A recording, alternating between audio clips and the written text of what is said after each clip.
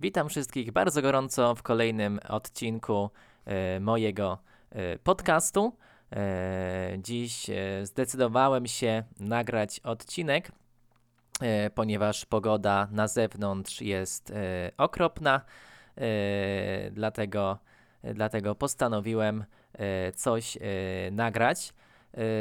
Tak jak mówiłem, pogoda jest dzisiaj deszczowa. Cały dzień pada deszcz. Jak to w kwietniu, bo pogoda w kwietniu w Polsce zazwyczaj jest w kratkę. Jest nawet takie powiedzenie: kwiecień, plecień, bo przeplata, trochę zimy, trochę lata. Czyli jednego dnia może być bardzo gorąco, tak jak kilka dni temu, gdzie było około 20 stopni Celsjusza, było bardzo słonecznie. Wczoraj padał śnieg, dzisiaj pada deszcz, jest bardzo zimno, także pogoda w kratkę. Chciałbym też Was zaprosić wszystkich bardzo gorąco na moją stronę na Facebooku Czas na Polski, gdzie znajdziecie transkrypcję do każdego odcinka. W dzisiejszym odcinku chciałbym opowiedzieć Wam krótką historię, jaka wydarzyła mi się ostatnio, gdy byłem ze swoim psem na spacerze. Otóż zazwyczaj wychodzę z nim na spacer na ulicę, idziemy wzdłuż drogi i zakładam mu wtedy smycz. Lecz tego dnia postanowiłem pójść z nim na spacer do lasu, pospacerować też łąkami i nie zakładałem mu tej smyczy.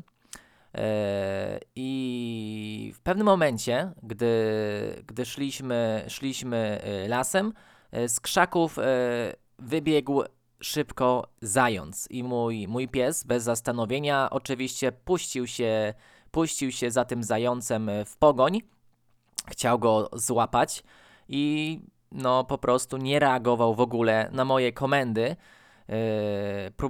Mówiłem mu, żeby po prostu się zatrzymał, a on w ogóle mnie nie słuchał i po prostu poleciał za tym zającem, a ja oczywiście zacząłem biec za moim psem, żeby go złapać. I tak biegłem chyba jakiś kilometr, aż w końcu zając okazał się sprytniejszy i schował się gdzieś w krzakach. Tym samym mój pies nie wiedział już, gdzie jest ten zając i kręcił się w kółko, szukał tego zająca, no i wtedy udało mi się dobiec za moim psem i w końcu go z powrotem złapałem. No i to była taka dosyć męcząca przygoda. I od tego dnia już nie puszczam swojego psa luzem. Zawsze trzymam go na smyczy, bo zawsze może coś wyskoczyć, bo ja mieszkam na wsi. Także jest tutaj dosyć dużo zwierząt, nie tylko zające, ale są także i sarny.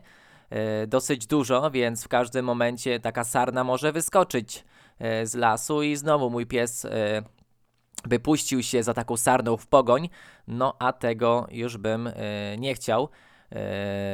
Dlatego od tego momentu cały czas, jak wychodzę z nim na spacer, to ma założoną smycz, chyba że idziemy do ogrodu, gdzie wokół jest płot, także nie może uciec, to oczywiście wtedy już mu nie zakładam, bawimy się piłką i wtedy nie potrzebuję już tej smyczy. Także to wszystko, co chciałem opowiedzieć w dzisiejszym odcinku, taką swoją krótką historię. Mam nadzieję, że Wam się spodobała. Jeśli nie zrozumieliście jakiegoś słowa lub nie wyłapaliście czegoś, to dostępna jest transkrypcja na stronie na Facebooku, także zapraszam bardzo gorąco. Strona nazywa się Czas na Polski. Także jeszcze raz dziękuję bardzo gorąco za wysłuchanie tego odcinka. Trzymajcie się, cześć!